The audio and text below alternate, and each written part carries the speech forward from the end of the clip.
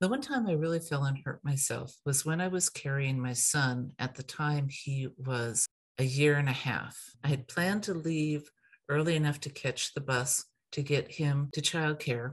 I had to hurry, and I happened to hit a piece of concrete that was raised. It shouldn't have been.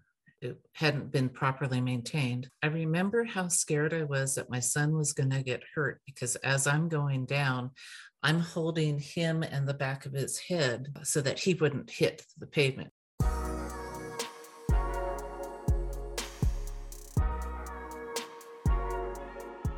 This is Anna Zivarts, the director of the Disability Mobility Initiative, a non-driver organizing program of Disability Rights Washington. The Road is the Sidewalk is a podcast series we're producing in collaboration with Zach Hertz, a blind podcaster from Kitsap County, Washington. In our advocacy work with non-drivers from communities throughout Washington state, we hear a lot about how inaccessible sidewalks, crossings, and transit stops prevent disabled non-drivers from accessing our communities. After the Americans with Disabilities Act passed more than 30 years ago, the cities and counties we live in should have developed plans about how they were going to address these barriers in our public right-of-way. However, not only do many of these barriers remain, lots of communities haven't created inventories of barriers or timelines for when they plan to fix them. Kitsap County, where we're focusing our series, is one jurisdiction with no such plan. In this series, you'll hear interviews with disabled community members about how this lack of access impacts their lives, as well as interviews with researchers who are working on sidewalk accessibility.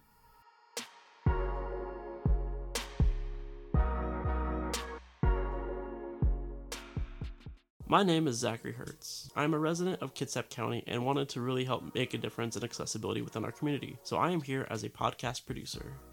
Kitsap County is named after a leader of the Suquamish tribe, who call these forested peninsulas and islands in the middle of the Puget Sound home.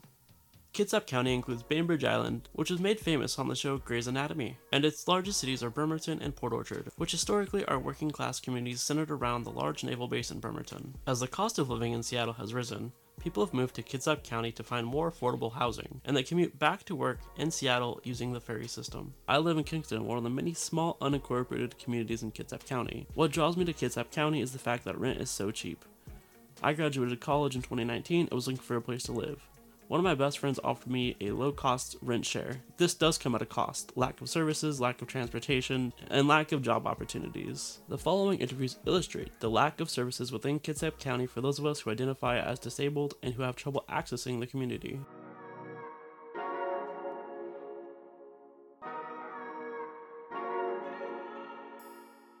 Episode 1, Kris. Hi, my name is Kris Colcock.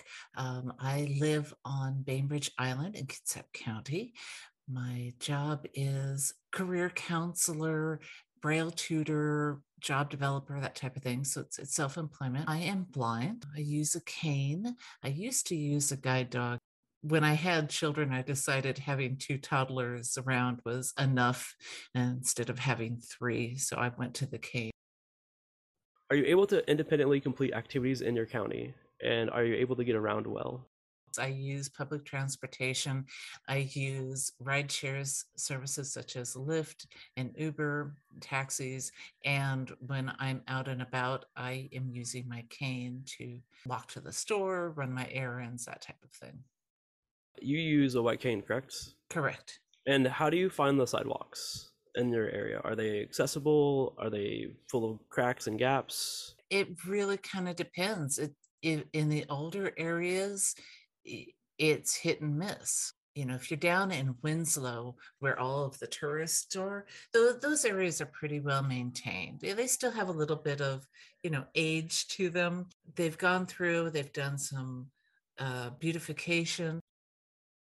Have you ever had your cane taken out of your hand by a sidewalk, like with a crack or a gap in the curb, or get, jabbed in the stomach with it? Yes. In fact, here on the apartment complex I live in, with the recent freeze and rain and all that has happened over the past 6 months, there's a section of our walkway that recently lifted up. And the other day I wasn't really paying attention. I knew it was kind of coming up to that, but wasn't really paying attention. And my cane hit it, and jabbed me in the shoulder. Oh, because the way I was holding it. But yeah, it was painful. And I think one of the worst ones was when walking was the cane getting trapped in the sewer grate because of where the corner was and the sewer grate was. And it broke my cane because it went down. And I was trying to get it out, and with everything else, it cracked it. So that was kind of useless at that point. I had to get home in a very slow progress. What, if any, barriers prevent you from being independent in the county? Transportation itself within Kitsap County, first off, there is absolutely no bus service on Sunday within Kitsap County. So if you work on a Sunday or you want to try and get to church or try to get to a friend's house, your only option is rideshare, Lyft, Uber, and those can be expensive. You can't get around. Also, they don't go late into the evening. So if you are either you work late or you're out with friends and you need to leave by, say, 6 o'clock because your last buses are around 8:30 at night.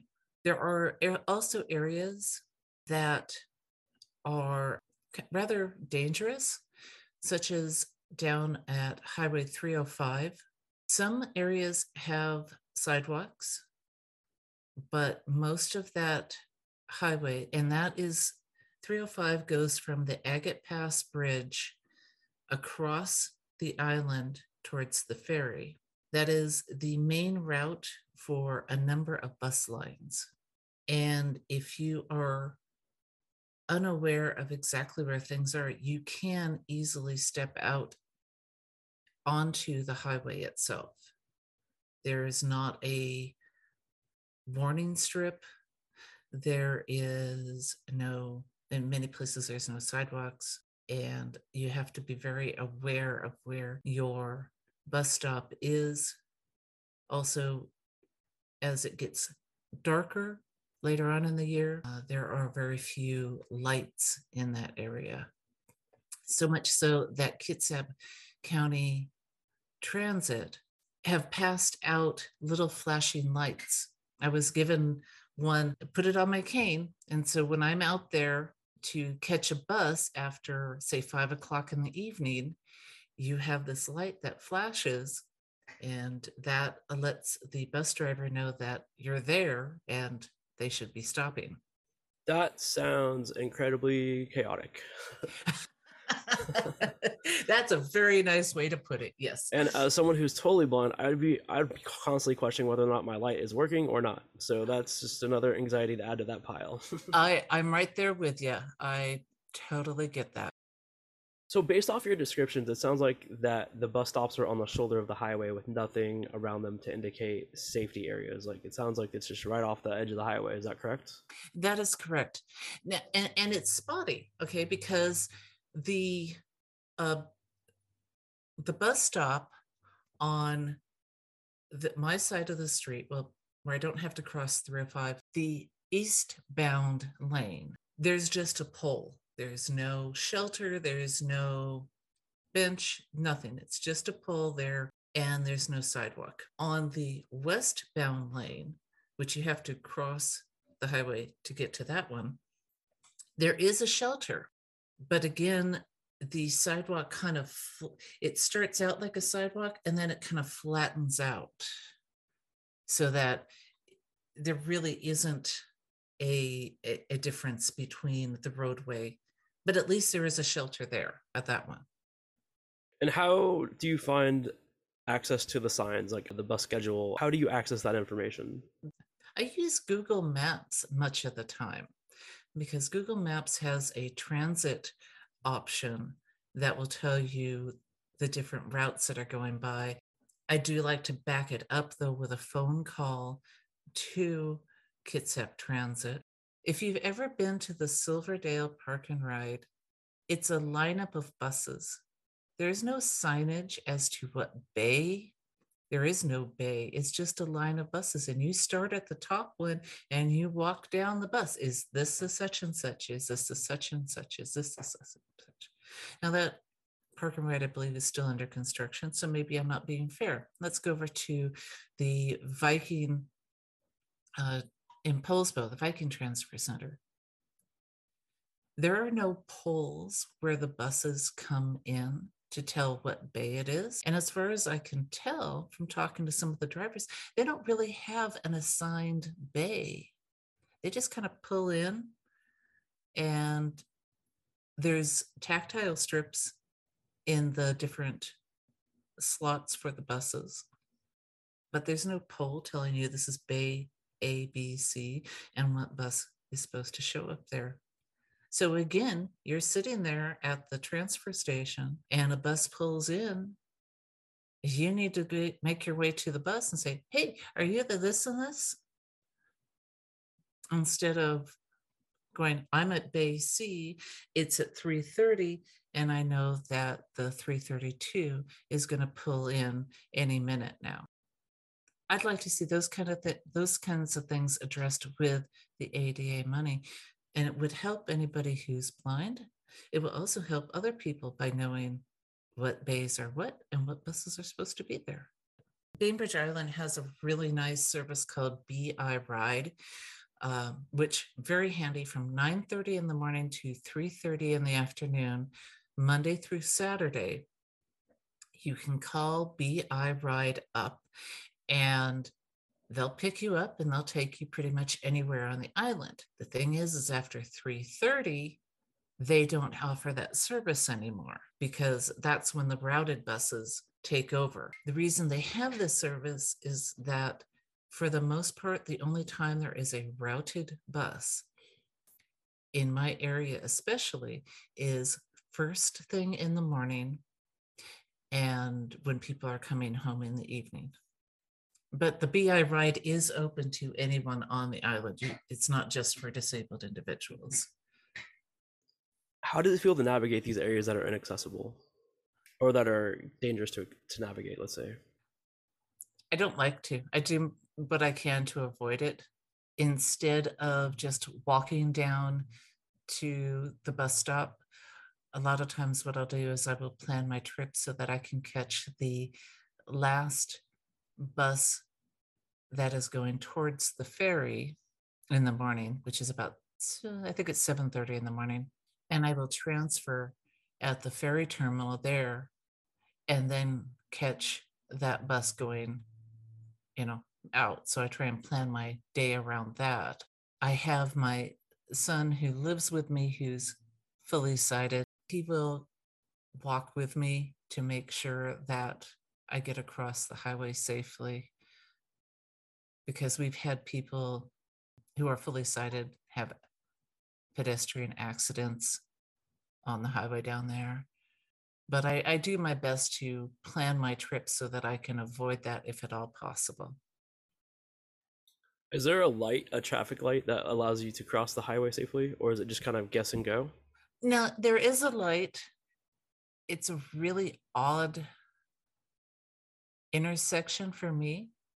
And it could be, user error on my part. I'm not vain enough to say it's not.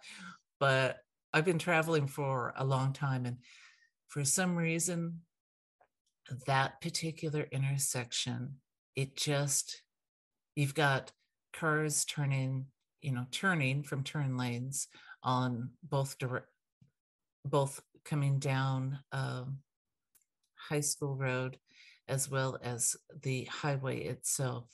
And then you've got cars that will turn right. So there's a lot of traffic down there. And it just is very busy. There are things that I avoid. I have in the past been very social. When I moved over to Port Orchard, there were, I think, a total of 4 or 5 routes for the entirety of Port Orchard, and they didn't go back and forth.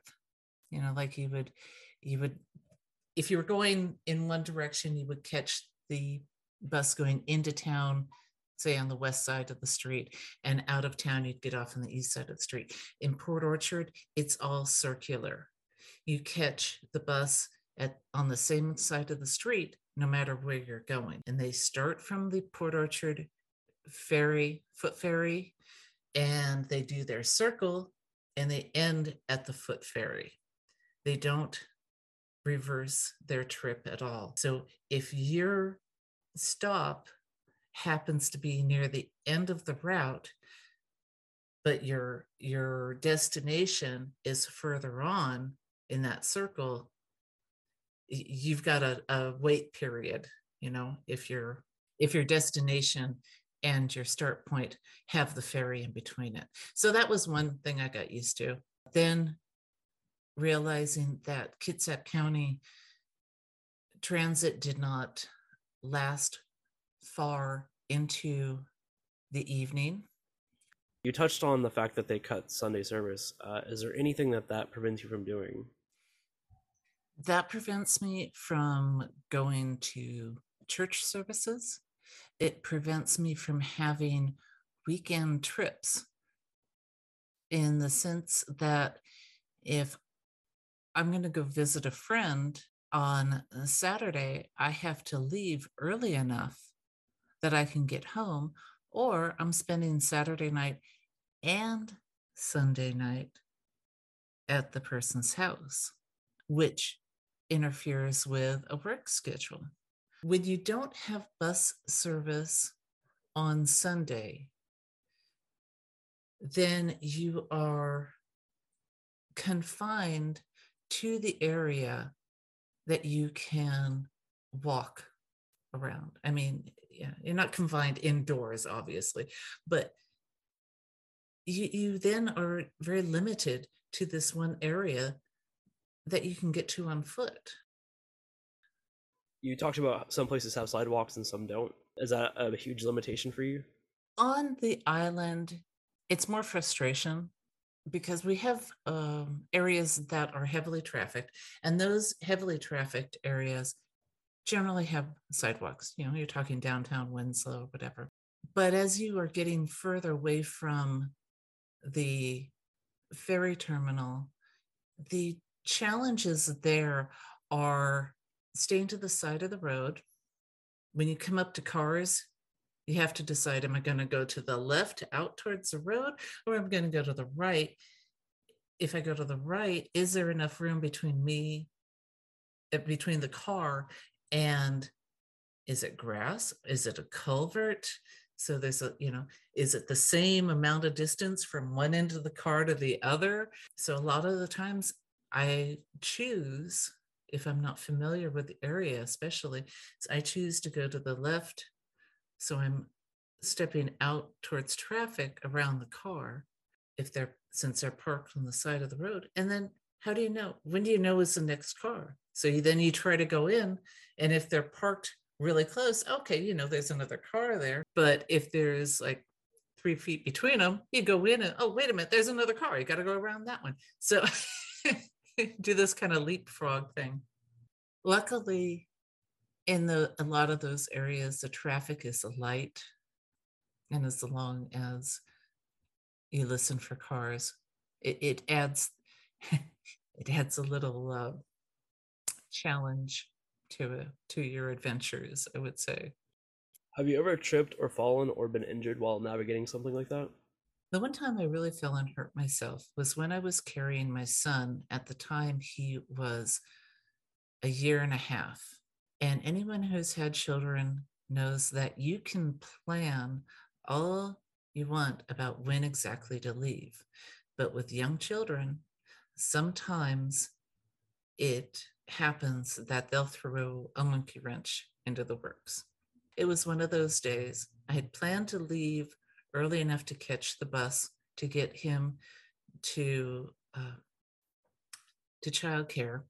I had other things to do that day. I had to hurry. And because I was trying to walk very fast, it was easier for me to carry him on my hip. And I happened to hit a piece of concrete that was raised lip, It shouldn't have been. It hadn't been properly maintained. And I went down, and I remember how scared I was that my son was going to get hurt, because as I'm going down, I'm holding him and the back of his head so that he wouldn't hit the pavement. It turned out that we both went down. Back of my hand got scratched and my knee got pretty bloodied because I was trying to make sure that he didn't get hurt. And I lost track of my cane for a few minutes. Somebody stopped, made sure I was okay. But the reason I was hurrying is that if I didn't get across the street in time to catch the bus, I wasn't going to get him to childcare within the window that they allowed him to come in, because the bus only came once an hour. Even with the fall, I was able to catch the bus and we got him there. And he wasn't hurt, but I think that's the worst tripping story due to maintenance, lack of maintenance on streets that I have. As a parent, that's got to be pretty terrifying.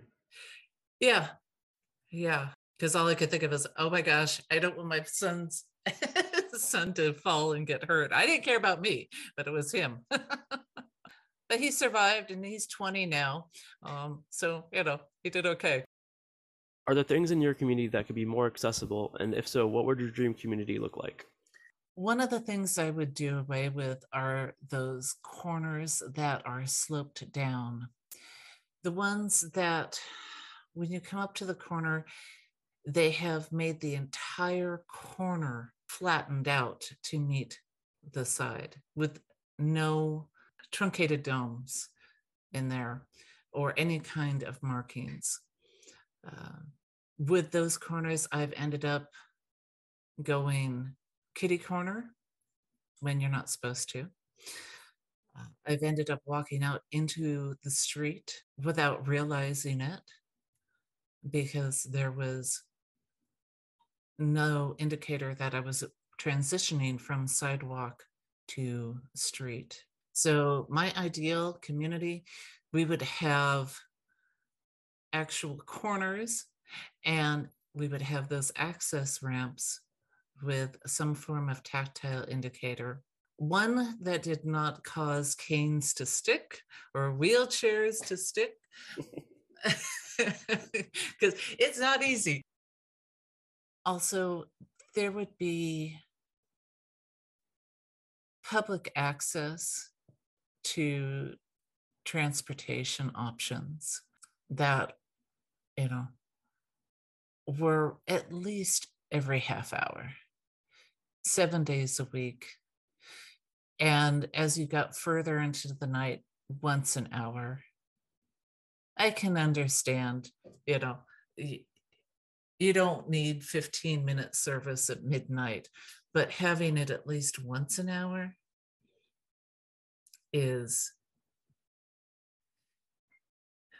would be ideal. I appreciate when I can clearly walk without overhanging branches, streets, and sidewalks that are maintained properly. Having those edges, clear edges, planters. We definitely, planters are nice around and they can be good markers, but let's have them so that people don't step into them. My cane doesn't get caught up in the plants that are growing in them. It's something that's very viney around here.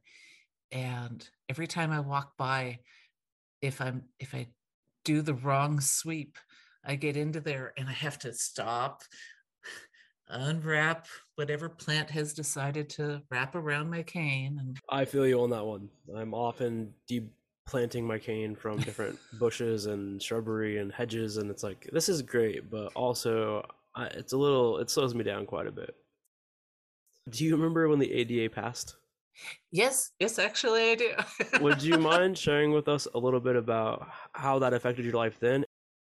In 1995, I moved up here to Washington, and I interviewed for a position with Girl Scouts Totem Council, part-time position. And one of the things that they were talking about is reasonable accommodation. I lived in West Seattle at the time, and the office that I was working out of is in Kirkland.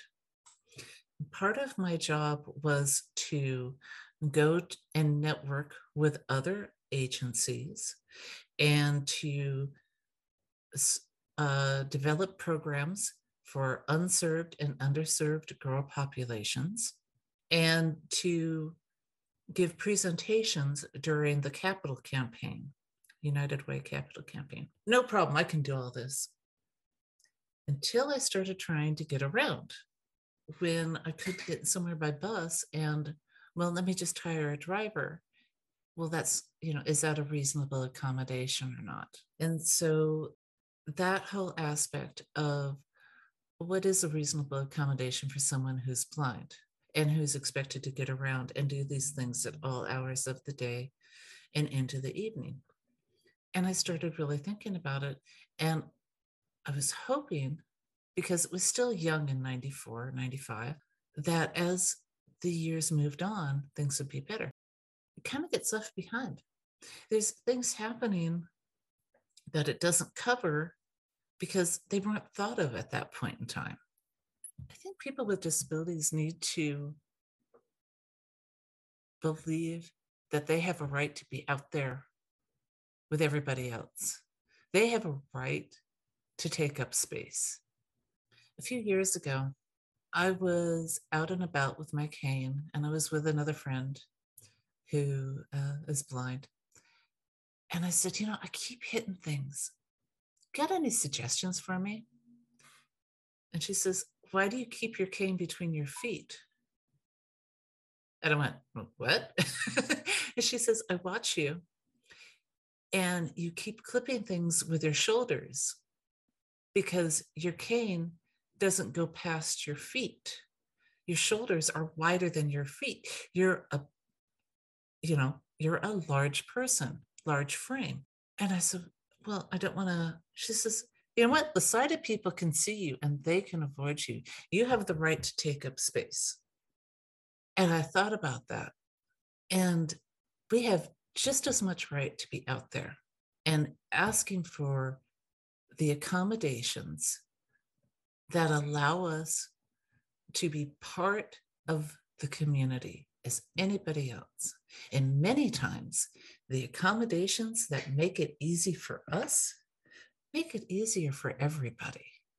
Just a little bit of forethought, just a little bit of pre-planning can allow everybody to enjoy the world. We should note that not only does Kitsap County not have an ADA transition plan, as far as we can tell, Bainbridge Island still doesn't have a completed ADA transition plan either. Thank you for listening to The Road is the Sidewalk. The Disability Mobility Initiative continues to work with advocates, local elected leaders, and agency staff to ensure that disabled non-drivers have access to our communities. If you're interested in learning more, please check out our website at dismobility.com or follow us on Twitter @dismobility.